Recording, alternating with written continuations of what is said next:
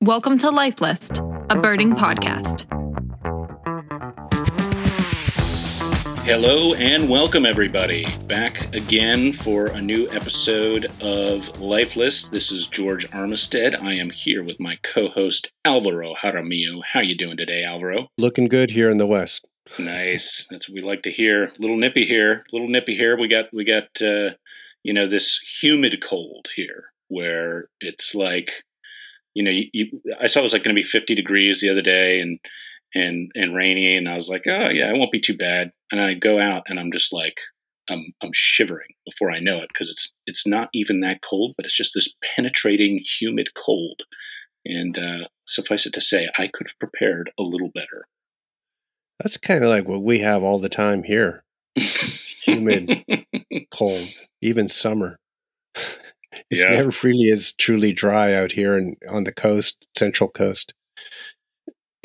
Yeah, man. Well, what have you been up to? You've been getting out, getting after it. Did you do either of those CBCs you had planned?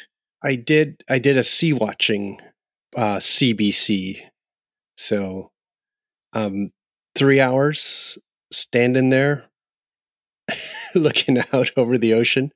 And it was interesting because the winds were offshore, which was that's not the norm here, and it brought out like smog over the water, like from the city. Not ideal. And a little heat shimmer, which you actually never see, that heat haze over the water. It was a little weird. You started getting pelicans going up in thermals. Oh, wow. So it really was one of those days where everything was so odd that you felt like an earthquake was going to happen. Earthquake weather is what we call it here. It's kind of something weird about the weather. Mm-hmm. But the coolest thing was that just masses of white-throated swifts started flying right over my head. Yeah. So I was photographing them and watching them and looking through them all and enjoying the whole thing. And that was pretty wild. I mean, they're kind of a mystery to me in winter, because they up north, they get up to southern British Columbia, the Okanagan Valley, and those are theoretically all migrants. Yet we tend to think of them as being resident in much of the southern, sort of southwestern part of the U.S. Yet in a place like here, I might see swifts a few times a year on the coast. That's it. And they sort of seem to come in from, I don't know where, and where they go or how far they're moving to, I have no idea. But these birds were definitely kind of on the move and going through. And then when it's crummy weather, right? Like you can't find them anywhere. If it's raining or what have you, they're completely gone. And they even places that they're more regular, sort of inland, they just disappear. And I wonder if they actually go into torpor. They just go into their spots. Go into like a crevice of a cave someplace and just like... Yeah, or a bridge or something. Mm-hmm. Yeah. And then they go into torpor waiting for the good weather again. Then they all kind of emerge. I mean, there's such weird animals. And, there's the other swifts that stay up in the air the whole time. So who knows? That's what I was going to ask you. Do you think that it's possible these things just move around the edge of fronts and are actually just never stop going, or not so much? I don't think so, actually, because you will see them here, even in the non-breeding situations around bridges and stuff, where you're okay, they're sleeping there or they're doing something there. But just such a mystery. And so it's always kind of like a surprise, like, oh, look, swifts are all out, especially on the coast here, where we don't have swift weather all the time. And I got to use the word swifty for anybody who's a fan of swifts. And some people get that, some people won't. Yeah, I'm not sure I get it myself. But if you're a Taylor Swift fan, you're a Swiftie. Yeah, I see. There you go. And what state is she from, Alvaro? Well, the way that I'm seeing your bait do kind of this funny George face, I would say it's Probably Pennsylvania. The great state, the Keystone State of Pennsylvania. That is accurate. Correct. Mm-hmm. Boy, perhaps a leading question, but you answered it appropriately. You have Pink and Taylor Swift? Yeah, Pink's from like right around here, though. I mean, Taylor Swift, I think, is from Reading, just outside of Philly, a little ways. So, yeah. Ooh. You know, not just West Philadelphia with Will Smith and the Roots and everybody. We've got a nice little collection of talent here. I just did an ooh because this juvenile sharp-chin hawk just dove through the feeders, scaring everything up.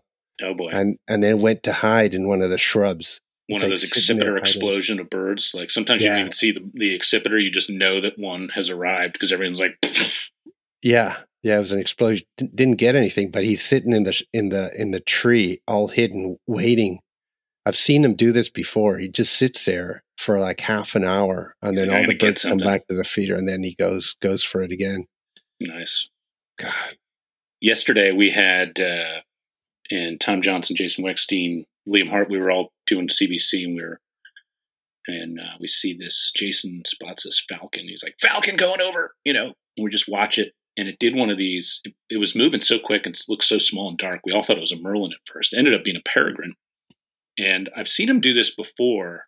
They're such amazing hunters that it almost looked like it caught a starling, but what it really looked like the starling just flew into its hands, into its grasp. It looked like the peregrine just kind of rose up, and it looked like it was so effortless that it looked like the starling just floated into its grasp, and he was just like, "Whoop, thank you, take that, nice little snack."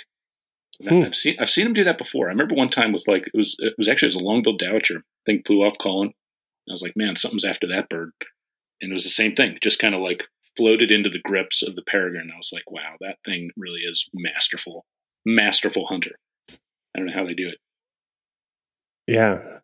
I wonder if if we had peregrine bloopers, we'd notice that they're ridiculously bad at certain moves, they just can't do it. They crash land every now and then. Yeah. You do see bird bloopers every now and then. They can, I'll never forget Jesse Fagan and I doing Sea Watch at the Storm once, and there's 15 people, onshore winds, strong onshore winds. Everyone's waiting for Jaegers, maybe a rare seabird to show up down Cape May. And Jesse and I must have got on, even though we were spaced apart a ways, we must have got on the same double-crested cormorant. And all of a sudden, everyone's being quiet, because everyone's intensely looking for birds, just hope everyone wants to be the person that, spots the great skua or whatever. And Jesse and I are all of a sudden just burst into laughter at the same time. And everyone else is quiet and starts looking around what are you guys about? And we had both seen this double-crested cormorant try to kind of it's real wavy. There's high waves and stuff, big chop. And this cormorant was kind of gliding along low, and its left wing caught one of the waves, and the thing just cartwheeled several times and then splashed into the water. And it was you don't see birds really kind of mess up that bad, that we just we were dying, and we couldn't even explain to people what we'd seen for a while because we were laughing so hard.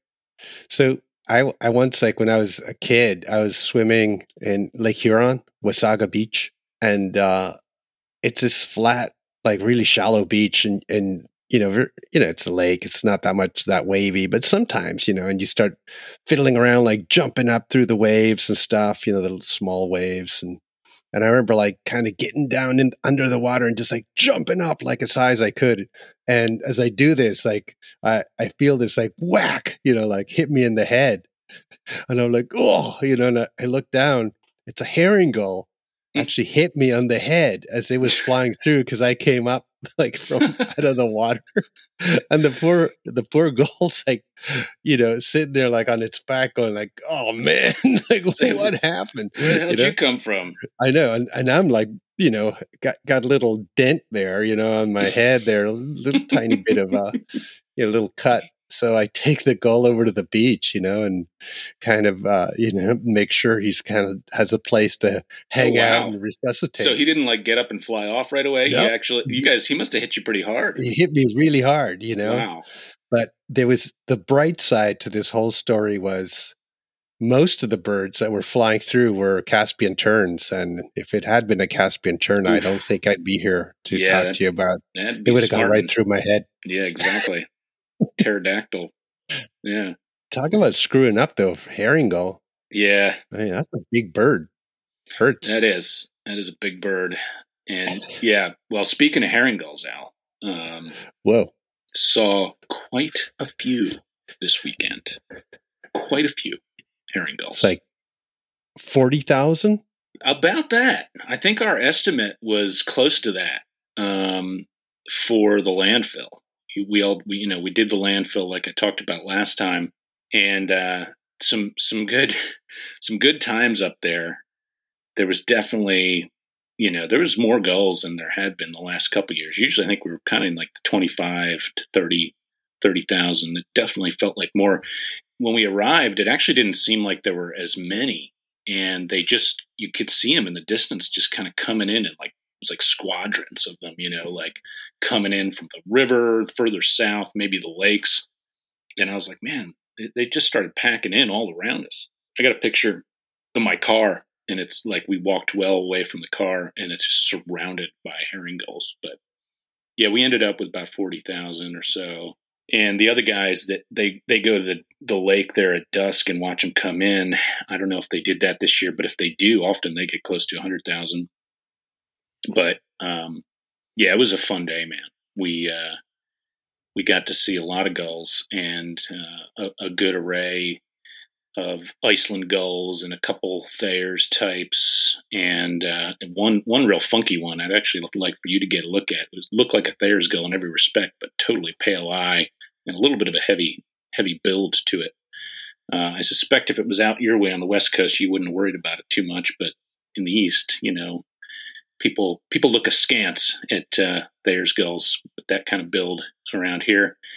And then the real highlight was this California gull. We had a beautiful adult California gull bird from your side of the pond over here. Yeah.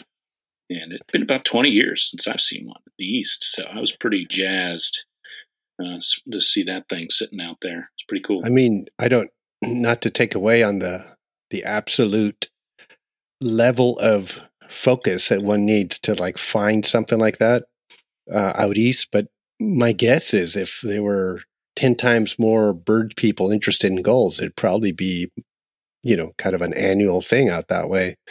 But, because it does take a lot of you got know-how. Yeah, and patience. Yeah, exactly. Yeah, it's tough to find too many places where gulls really congregate in big numbers. And if it was easy to do that, I think we would get pretty good coverage in those places because there are enough people dedicated to it. But yeah, it is. There's definitely more of these things floating around than we realize. Our white whale there is the slaty-backed, which I know you seem to run in just about every time you walk your dog now out there. But I saw one the other day. Yeah, I know. You were like jogging, right? Right. Yeah. That's ridiculous, man. I felt actually quite proud of this one because, I kind of eyeballed it, was able to go back because I don't jog with binoculars. So I was able to tell some friends and went back and we found it and it was one. So, well, at least we think it is one. That's absurd. So, one of the 1-year-olds. So the tough. Oh, wow. It's the first cycle. Yeah. Oof. Yeah. Jesus. So it's kind of like, I was thinking like, gosh, if we never find it, never get a photograph of it, I'll just have this image in my head of what I was seeing and it'll just die. But instead we found it, got photographs, and then it was like, yes, wow, really felt like an accomplishment. Jeez. I gather your California gull was a little bit of an accomplishment there too. That's what I hear. I have to say I was pretty pleased about it because it was not real close when I first saw it, and it's like I could only see its head. Like it was one of these things where you're like scanning through, thousands of these gulls, and it was on the back side of the flock, and I just saw its head like poking up, and then the head went down, and I was like, ooh, that looked good. You know, it looked like a dark eye, sort of smaller bill, and then it put its head up again. I was like, ooh, that does look good.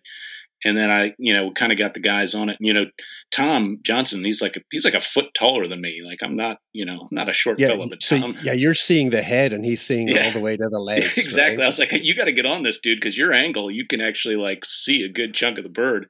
And he gets on it and he's like, oh, wow. Yeah. Like that. He was like, that thing's going to have green legs, And so we positioned ourselves and got better views of it. And then we really were able to see it well and get good photos and stuff. But yeah, it was nice to have it just, you just sort of like see a hint of something and you're like, it triggers your spidey senses, like you're like, yeah, man, that looks like something. I'm pretty sure I know what that is. I want to see that better. And then when it is that thing, it's pretty satisfying because so often it's not, right? You're kind of looking for stuff and you're like, no, it's, I wanted it to be something, but it ain't. So this was, it was a nice one. I think if anybody's listening who's sort of more new at this whole game of birding and stuff, and then you wonder like, how does this magic happen of like knowing, finding these things? And it all ends up being experience and also kind of this repetition of even images, like looking at the book over time and just going, oh, that's what that thing looks like. I wish I could see it one day. And you remember what something should look like. And then in real life, when you see the real thing, you don't see the field marks. You just like, it's like an automatic, like, there it is, or boom, that's one I want to see better. And it's all kind of repetition. It's very, like, in a sense, it sounds easy, but it's time. It's time. When it happens, it actually is easy because at that point you've looked at enough stuff that it's, as we've talked about before, it's recognition. It's not really identification. It's just recognition. It's like, spotting a good friend in a crowded room or what have you. There's a famous example kind of the thing you're talking about. I some of my friends get furious at me for reading Malcolm Gladwell's books, but I actually really like them. I understand some of the limitations, but so I'll couch this story with that. I love those books. Yeah, me too. I think they're great. But I think it was in Blink. He actually who'd be furious. Who are these friends of yours? Anyway. Well, I won't name any names. I got one good buddy who's like he just really finds Gladwell irritating. But there's, I think it was he's Canadian, Blink. Is he? I did not know that. That's right. Nice. Well, he's got a famous example where he talks about David Sibley and how I believe it was on Ocean Drive, which is where I was yesterday for the Cape May Christmas bird count. And I think Sibley, was a younger birder then. So we're going back some years. And he just saw this shorebird, kind of medium-sized shorebirds, pick up out of the marsh, fly a little bit, and settle back down. And, saw this nice sort of U-shaped white rump patch and was like, that's a ruff. And he'd never seen a ruff before, but he knew it instantly. Mm-hmm. And it's the same kind of thing, I think, where you kind of fantasize about the bird you want to see and you study it enough that when it appears, you're like, oh, wow, there it is. Mm-hmm. There it is. Yeah, no, it is magical. And, in a way you can't force it too. You just have to like spend time watching birds, thinking about them, looking at images. eBird images could be like if you drinking your morning cup of coffee and instead of like reading depressing news in the New York Times, you could just go to eBird, and say, oh, today I'm going to look at ruff, and then just like go through a whole bunch of rough pictures and while you do your coffee. And believe it or not, that actually is teaching you you're what reinforcing they look like. The imagery in your brain. Yeah. I love looking through the top imagery, like, top media for certain birds in eBird. I mean, there's so much amazing imagery, but it's even fun to look at some of the lesser quality stuff. It can teach you a lot. It's good stuff. Yeah. No, we should, that's a topic for the future. We should pick our top 10 best photos that we can find on eBird, after like just sort of rummaging around for a little bit, like just cool stuff for different reasons, and we can talk about them. Yeah. Yeah, that'd be a good good topic. I like that. Yeah. And if folks have cool images that they want us to talk about, then certainly send those in. That could be good fun. I think there's the amount of imagery there is pretty impressive. It's incredible. Yeah. Yeah. Well, one thing I wanted to talk about, Al, is yesterday I had the privilege and pleasure of hosting of being one of the hosts of the Bird of the Year, American Birding Association Bird of the Year reveal for 2022. It was here in Philly at Triple Bottom Brewery, which is an awesome place, by the way. B Corporation. They do all sorts of good stuff. In addition to brewing some mighty tasty brews. And Al, last time we talked, you had a guess as to what the Bird of the Year would be. And while you were not correct, you were not that far off either. You guessed the great horned owl. And you got the family right, but different species of owl, more diurnal one. It ended up being the burrowing owl, that's the 2022 Bird of the Year. Pretty cool. Yeah. No. This reminds me of the story too. The other day, I was birding in a place, out towards the Central Valley, and some of the birders told me that they'd been stopped by a police officer. Right. Like, what are you doing kind of thing. I was like, oh, they're looking for birds. Oh, right. And the cop says, hey, you guys know the ground owl? And they're like, ground owl? And they knew exactly what he meant. Oh, yeah, we see these ground owls around here. They're owls, but they're in the ground. Ground owls. And I thought that was an amazingly adept, like a guy who didn't know about birds. Yeah. He's just going around there with his coffee, looking for crimes, and meantime he's looking at the birds and the cows and things, and he's like, oh, look at them ground owls, probably talks to his partner, hey, Joe, you ever notice ground owls? Oh yeah, look at them ground owls. They just created this name, and to him it was the ground owl. And anyway, we thought it was a good name, and that we were also happy that the police are out there looking at the birds, and paying attention. That's cool. Yeah. Kind of reminds me of that Amazon kingfisher that showed up down there in Texas. And I remember the police were like so cooperative about like they like closed off like a lane of highway so that on the birders could all like go and check out the Amazon kingfisher. And I remember like before I kind of understood what was going on, I pulled over there and I was getting ready to. I was like, I kind of want to look at see the Amazon kingfisher. It's like only the second one for North America. And this cop comes up and I thought he's going to be like, yeah, you better run along, better move along. And he's like, have you seen the Amazon kingfisher? It's right over here. I was like, wow. Yeah. That's amazing. Yeah.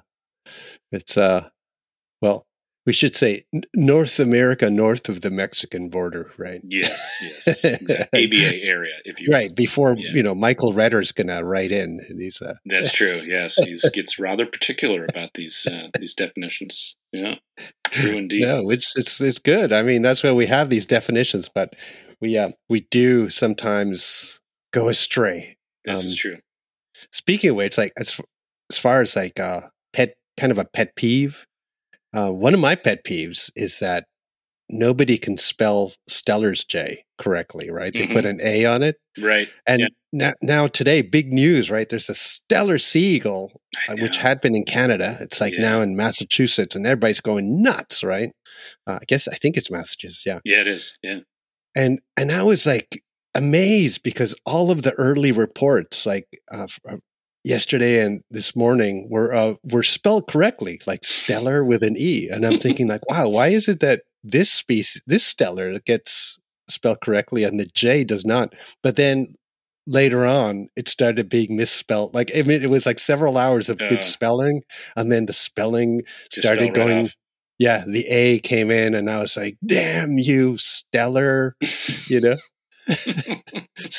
was a short-lived run of good spelling. Yeah. There's probably an analysis that could be made. Like all the early people talking about it were probably like long-time experienced birders who have been told how to spell it, and then later on it was like, newer birders and spell check was coming in and messing it up. But in any case, I have very few pet peeves, but that's one of them. Yeah. Stellar. I love that like everybody's like thrilled and posting social media posts about the Steller seagull and how awesome it is that this bird's here. And I can just picture you being like, the bird is awesome, but what's even more amazing is everyone's spelling it correctly.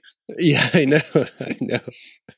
But, I think I wouldn't necessarily like get on a plane to see that bird because as you have been in Japan where in the winter where you can see a whole load of them, and it's amazing to see them where they're common. Well, I mean, they actually are common for a few weeks of the year in certain parts of Hokkaido. And I guess you had a nice little situation up there. I was going to say my experience on that bird was pretty tainted. Like I saw quite a few flying over pretty well, but I didn't get to have the like, walk up to the edge of the hole in the ice, and see these ginormous, like it's one of the biggest eagles in the world, right? I mean, it's one of I think it's top 3 and in maybe aspect ratio. It might even be the biggest. I don't know. In terms head to tail, wingtip to wingtip, it's a really big bird. And of course the bill is massive, right? You look at the bill and it's just this incredibly thick yellow orange sort of school bus yellow kind of bill with a big hook on it. And they got the big wedge shaped tail, and it's as dramatic as raptors get. And of course, we were on a tour group there, and this is one of my very first tours I ever led. And I was just super happy to be going to this area. And I was like, man, this is going to be awesome. We're going to get out there, be white-tailed eagles sitting around Steller seagulls. It's frigid cold, coldest place I've just about ever been. The Siberian current, whisking through all sorts of just, I feel like it was like, I don't know, 10, 15 below, and it was windy. So it was just like, it was cold. And I remember, they're like, all right, George, well, I was with Phil Gregory. He's like, George, you lead the group out there. Well, I'll bring up the rear. And I take like 4 steps onto the ice, and I go right up to my waist, just fall right through the ice, right up to the waist. I'm in water. And of course, it actually was just thin and like at the edges there. Once you got on the ice, it was much, much thicker. But I had picked just a bad spot, and I was soaked, and it was freezing. And everybody's like looking around like, oh my God, like, we're really supposed to go out there? And the guide just fell through the ice. And Phil's like, don't worry about it. It's kind of a little bad right there. Just keep going. It'll be fine. And of course he was right. And everyone goes out there, but I had to go back to the bus because I was like cold, it's like really, really cold, dangerously cold. So I go back to the bus to like, I had all my gear there and I had, I could change, but the bus was gone. So I had to I started like running in circles, like, running, doing like little laps, just to try to stay warm. And the bus was gone for a good 20 minutes. And, but the new bus showed up and I got changed and everything. I walked back out there. Everybody's coming back off the ice. I'm like, that was amazing. Those Steller seagulls were right at our feet. And it was like time to go. And I was like, oh, gut punch, I'd had like a few flying around, but, didn't really get to sink my teeth into them the way a lot of folks did. So I need to get back there.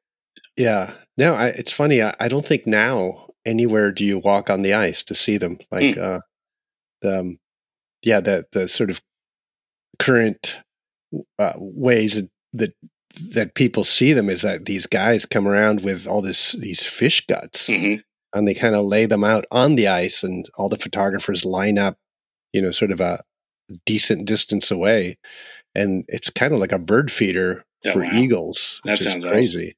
Yeah, and I mean hundreds come in. So it's kind of you were one of the early adopters. So. Yeah, you're really whetting the appetite there. Jeez. Now it's you just so, and they are. I mean, I was impressed.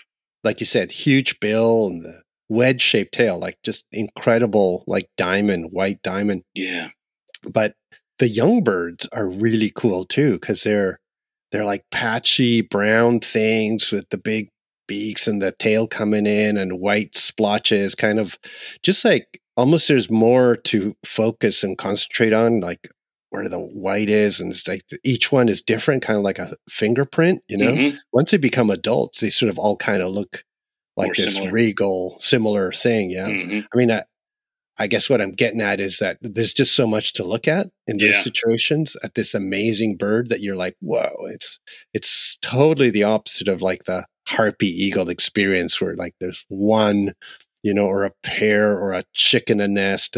This is like a whole bunch of them, like a whole group of them. And that alone is pretty amazing. So yeah, got to go back. Yeah, really do. I mean, for the Larophile, the gull freaks like us, it's got a lot to offer. And not only has it got the big eagles and the cranes are pretty. Seeing those Japanese red-crowned cranes at dawn there with all the mist around them is definitely one of the more magical natural spectacles you can ever see. And then, not to mention the biggest owl in the world, right? Blakiston's fish owl. That's another amazing thing to see there. And I think we've both the Alcids. Yeah, that's right. The Alcids too. Spectacled guillemot. And, all this. It's a good country for winter birding. That's for sure. Yeah. It's well, can't wait to get back there. I mean, right now we can't, but right. But near future, hopefully. The future. Yeah. Well, yeah, that is one heck of an owl that is over there. And just circling back to the burrowing owl, which I think is a fantastic choice for the bird of the year by the folks at ABA. I always say that like anybody that turns up their nose at a whale or an owl is just simply a bad human being. And I mean, it's true. Like those are some of the most charismatic animals in the world. If you can't get excited about seeing those, then there's character flaw there. There's just if not multiple character flaws. So although looking for owls when you're a tour guide is not the most fun thing in the world because failure rates are high. That is true. That is true. Especially some of the smaller nocturnal ones can be particularly difficult. But if you get them on the day roost, that is pretty nice. And diurnal owls, like the burrowing owl, are pretty darn cooperative. You gotta like those. They do some cool stuff. The ground owl. Yeah, one of the things that Holly Merker was telling me, she was there with a whole bunch of other folks. Great cast of characters showed up for this Bird of the Year reveal party, and she was like,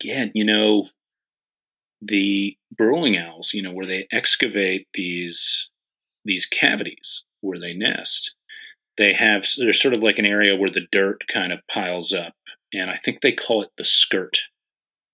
Is kind of what they call that area, if I remember correctly. And almost like a lyrebird does, or a bowerbird rather, they will the owls will pick different things and they'll decorate the skirt with little tidbits.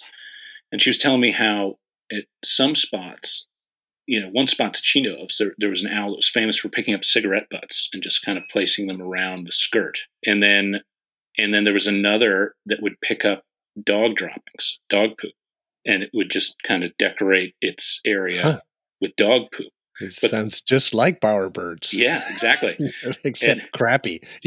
But then there was one that really went the extra mile, and I don't know where it was getting this material, but it was using ladies' undergarments to decorate its area around the nest, and it was like, people were like, "What? Wow, that's like a creepy owl." Yeah, I don't know. I was picturing sort of like neon colored thongs or something. Like it'd probably be pretty cool looking. I don't know, but imagination is half of it, I suppose.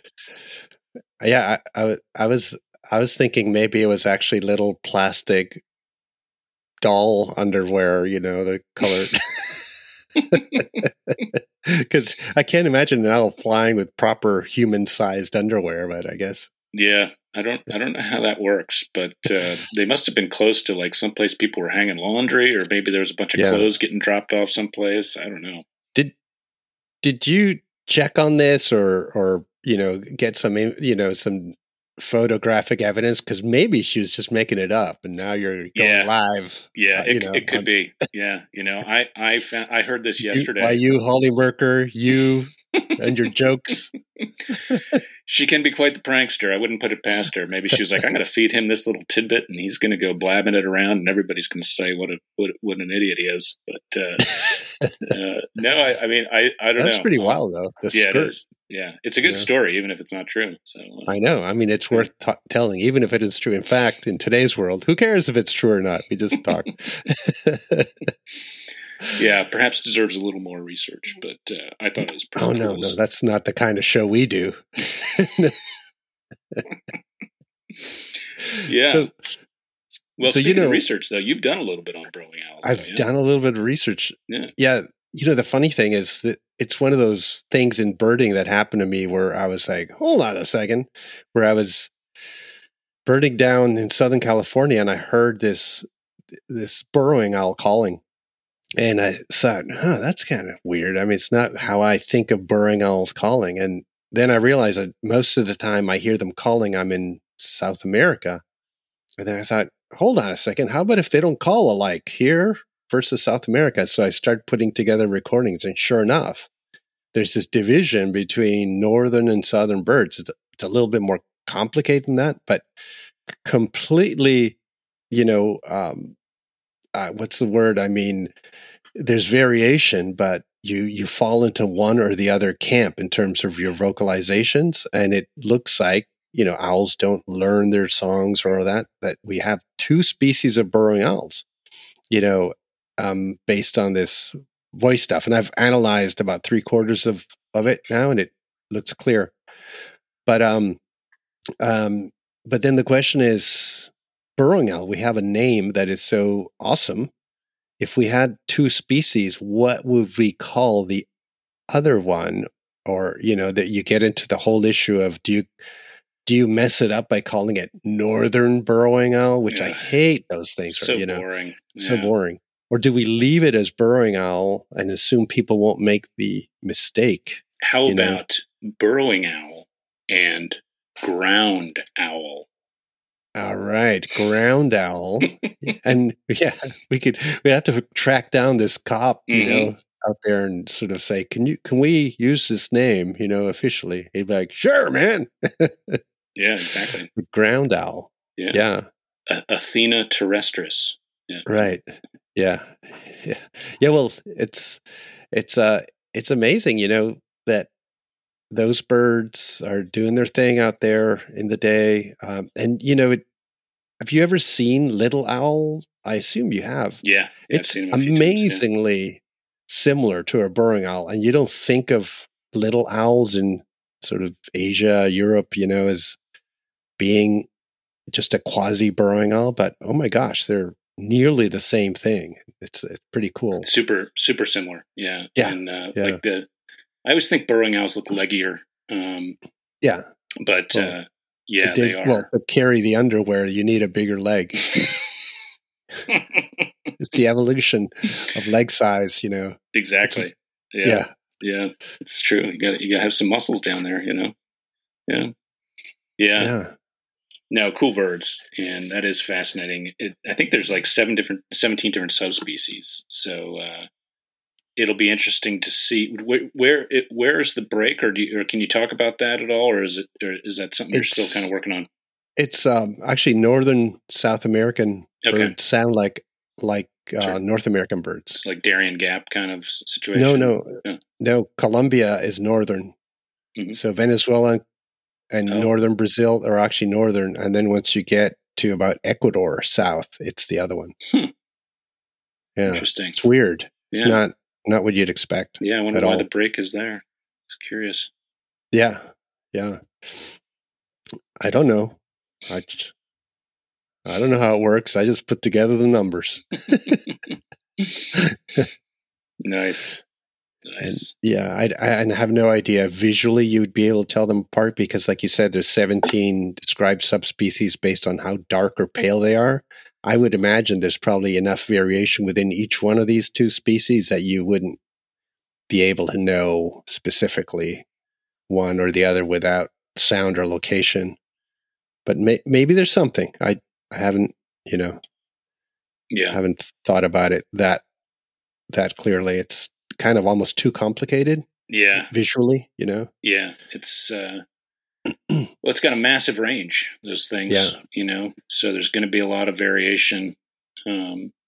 It's when you see a range that spans from Canada all the way down almost to Tierra del Fuego, you start to think there's probably more than one species involved there. But it'll be interesting to see how it all breaks out. Yeah, it's a good choice, though. I mean, I'm not sure what the criteria always is for the ABA bird. Does it have to be Eastern and Western? But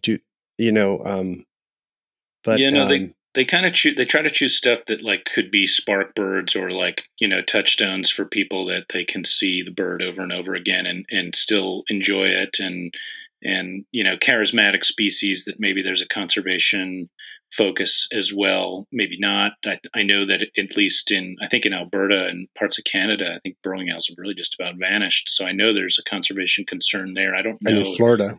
Yeah, the Florida ones have a really, pretty tight population there. They don't move around either. And so that's I think was part of the thinking for this one. Interestingly, I guess kind of topical of this week, one of the issues on the Farallon Islands with introduced mice was that burrowing owls actually move in during the winter. Migrant burrowing owls move in, and they eat the mice in the late fall and whatever, and the mice have this population crash about midwinter. Then the burrowing owls switch to eating ashy storm petrels on the Farallons. Wow. And there were no burrowing owls there probably naturally coming in there. They just come in because there's this introduced mouse population. And that is one of the elements why the biologists have wanted to remove the mice from the islands. And this week, that was given the okay by the California Coastal Commission. So it was a big kind of political thing here locally. Yeah. And it actually went through. So that'll be really good for nesting seabirds as well as the other biota that's on the islands, off of San Francisco, little crickets and salamanders, as well as native vegetation and all sorts of other alcids that breed there that are probably going to benefit from removal of mice. But burrowing owl was key in that kind of storm petrel thing. And to think burrowing owls eating storm petrels, it first doesn't make sense, but then you're like, oh, actually kind of does make sense. They probably go right in there with the burrows with them and grab them. The short-eared owls and with the wedge-rump storm petrels in the Galapagos.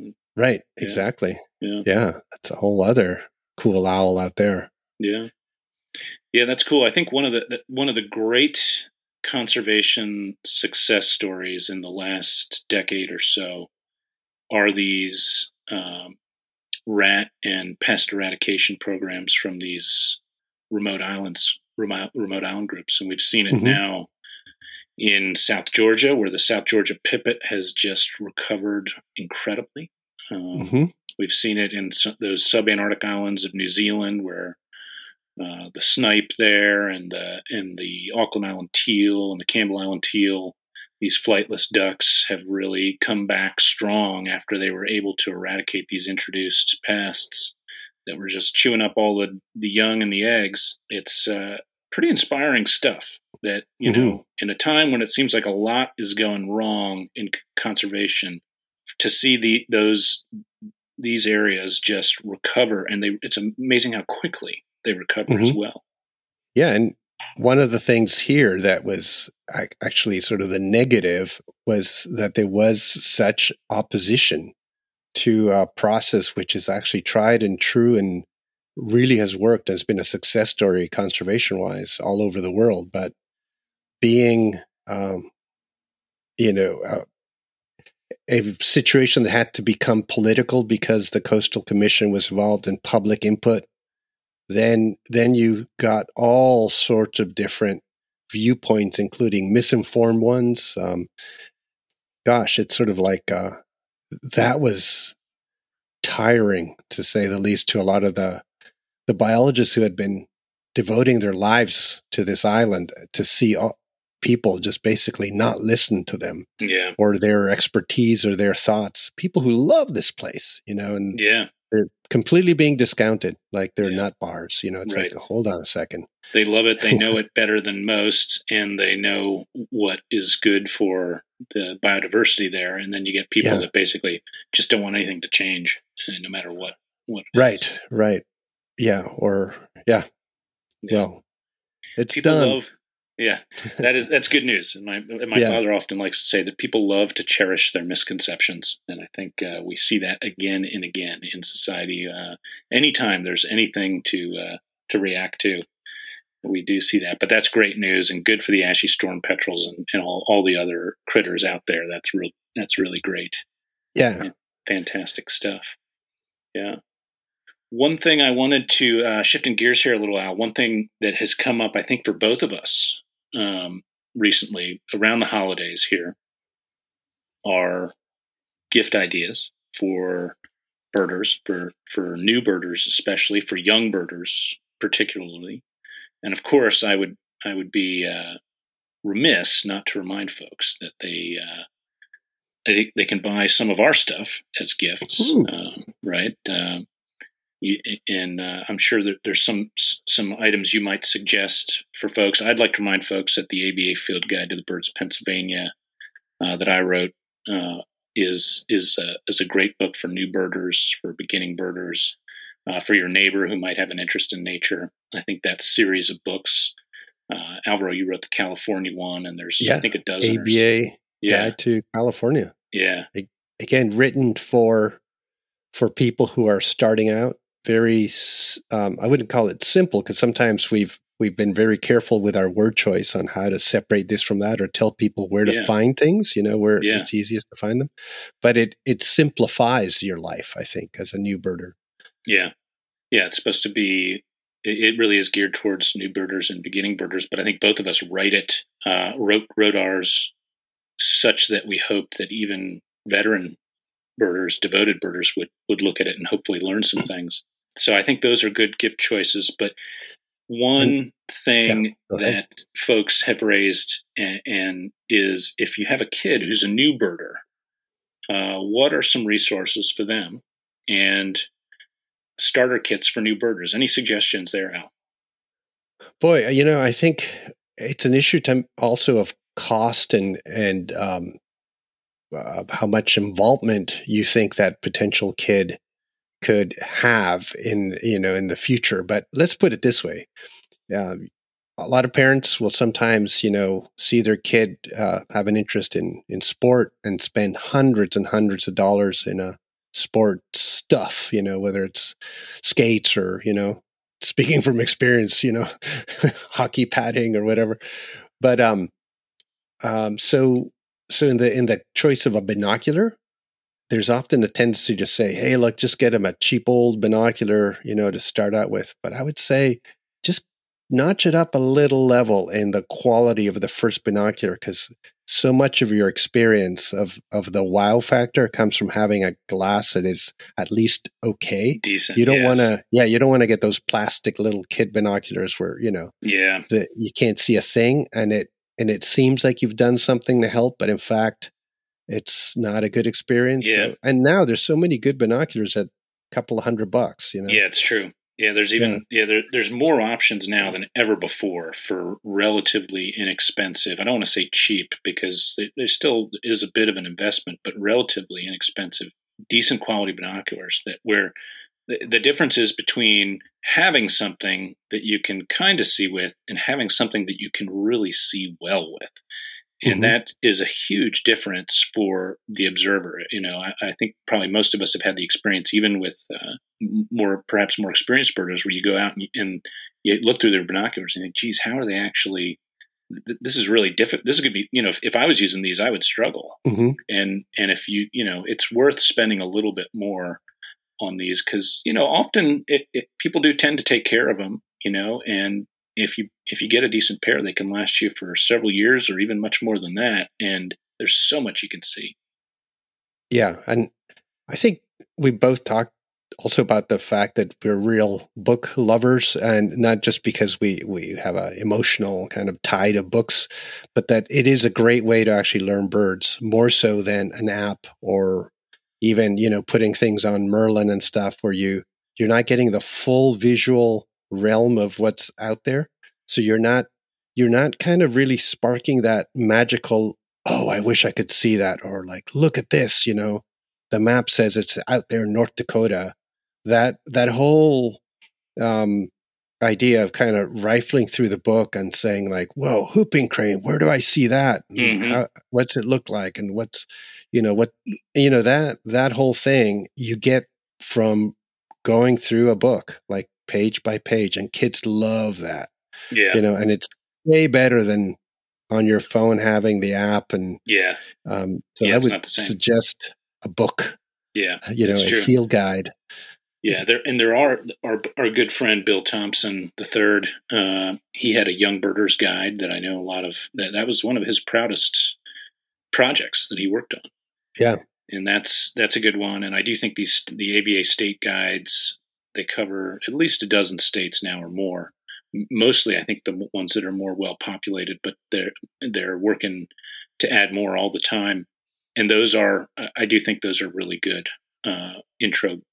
Starter as part of a starter kit for somebody who's new and starting to look in the backyard and maybe a little bit beyond. And there's nice imagery to inspire and to draw wonder about what might lay just beyond. So. And I mean, and for next year, we're working on a photographic guide to the burrowing owl skirts of North America. And apparently, they pick up different stuff in Florida, South Florida, than they do in Alberta. Let me tell you that much. It's going to be co-authored by Florida Man. True story. But and for maybe not necessarily for kids, but I've started this project called birdingyourbestlife.com, which is an online resource where you can become a member, and then you have access to classes and workshops and live events and things. So I've just was putting together something pretty simple, like separating Downy from Hairy Woodpecker for people to go and rifle through and stuff like that, just as a learning resource. And there's more and more stuff in there all the time. So community too. Conversation can be had with members. So we've just started this whole thing, and check it out and sign up or contact me if you want to sign up a friend or something. Yeah, I've been digging it, what I've seen so far, and I was just on that Uganda trip with Molly and Peter Burke and some others, and Peter was looking through it, and he was talking about some of the stuff he's looking forward to contributing and some of the stuff that's already there. Yes, it really is cool, and there's going to be more and more good stuff on there, so look forward to seeing that. Yeah, and we look forward to hearing about Uganda eventually, which I guess there's going to be a special Uganda episode coming up. Yeah, we're going to do an extra, sort of a non-typical episode of the pod here, where Molly and I are going to talk about our experience in Uganda. We had an incredible group of 11 birders, mostly from the U.S., a couple from Canada, one from Great Britain, and it was definitely an excellent experience. I'm looking forward to going back. I think Molly and you also are looking forward to going back, offering trips there. And it'll be fun to kind of detail for folks some of what you might expect if you visit, and just some of the cool experiences. So we do look forward to putting that together in the coming weeks here. That sounds good. Yeah, I mean, it'll be Peter Burke that would be going on behalf of us, and that he was super excited about what they saw. And I don't want to talk too much about it. I want to hear you guys talk about it, but I've heard stories, and it just I gotta admit, I felt like I wished I'd been there. Yeah, it would have been great too. It was the close encounters with great apes, and an enormous elephant, the biggest elephant I've ever seen for sure, and some amazing birds. So we will detail that in the near future. But So how yeah. did they pronounce Turaco or Turaco? There was some discussion had about this, Al. Okay. Yeah. So And- I'm not crazy. There's something Yeah. going on here. And I'm not sure we really settled on what is appropriate or Right. correct. And I found myself switching between the two depending on, I don't know, my mood or, whatever syllables. Code switching. So if you were yeah. with the Turaco people, you'd be like, hey, I saw a Turaco. And it's like, then you're with the Turaco people, like, oh, great blue Turaco. Yeah. Yeah. So you can fit in. Yeah. I mean, it is a really cool group of birds. And like when all of a sudden you see one, you have to yell it out. It was like, I think I yelled out like Ross's Turaco, and then later I'd be talking about great blue Turaco. And I was like, I'm like totally not saying it the same. It just, Yeah. Consistency. Yeah. I don't know what I think about that. I actually kind of like it. Inconsistency is sometimes kind of fun. Variety is the spice of life. That's right. Yeah. Turaco. It just sounds clinical. It just sounds, gosh, I don't know why, Turaco. Here at Turaco, we love to, you're the customer is our number one. But you know what I mean? Like it sounds like something. But Turaco sounds more like, mustache turca, Turco. It's like it flows a little better, but it could be wrong. Yeah. Or maybe there is no right or wrong. Yeah. I'm not sure. It might be like pileated, pilated, or egret and egret. Some of these are plover or plover. I think all of those are equally correct depending on. Is that right? Yeah. You actually can say egret. That's I mean, unless you're French. French. Yeah. Yeah, but, pick a language. Pick a side. Pick a side. Yeah. I didn't know. I've never heard anybody call them egrets that I didn't think was saying. I mean, I know plover, that kind of see that as a real dichotomy, like the other ones you mentioned. But again, for me, it depends. Like I find myself saying snowy egret and great egret. Like really, just because of how all those letters go together, and it flows easier for me to say them that way. Oh, that's because you're a poet. You're more of a poet. Stop it! Yeah, that's right. You're. It's all about the flow of the words. That's right. Absolutely. Well, I guess that was my point too. Turaco and Turaco. It's about the flow. That's the word. Mm-hmm. Yeah. Turaco sounds ugly. Yeah, sounds more exotic to me, but I don't know. Turaco. Yeah. But then you have to sort of say it like a British person. It's like, did you see that Turaco? And then you're like, oh yes, it was right beside the Jaguar. Yeah. Wow. Dominic Cousins was the Brit with us on this trip. I think he'd be horrified by your British accent, but well, I was doing somebody from Somerset. Okay. Not a Yorkshire. Yeah. Right. I'm just Now they're really going to be upset at us. We've offended all of the British people. Yeah. Yeah. But you should see the British when they do an American accent. They all sound like John Wayne. So what? I'm not going to apologize. It's all cowboyish. Have you ever noticed? Yeah. They try to do Texas and don't quite pull it off. No, but they just say, do an American accent randomly, and they start going, hey, y'all. Say, well, nobody talks like that around here. Or they say awesome a lot. They'll say awesome. It's just, awesome. Yeah. Yeah. Brilliant. Smashing. Brilliant. Stonking looks. Mm-hmm. Stonking. Yeah. There's some weird stuff they use. Yeah. Here comes the hate mail. I'm looking forward to that. Well, at least it'd be well written because they're British. Yeah, so. That's true. And they'd speak with more authority. Right. And the Canadians would be very polite in their letters. Mm-hmm. Yeah. They're very polite in their hate mail, which we appreciate. Yeah.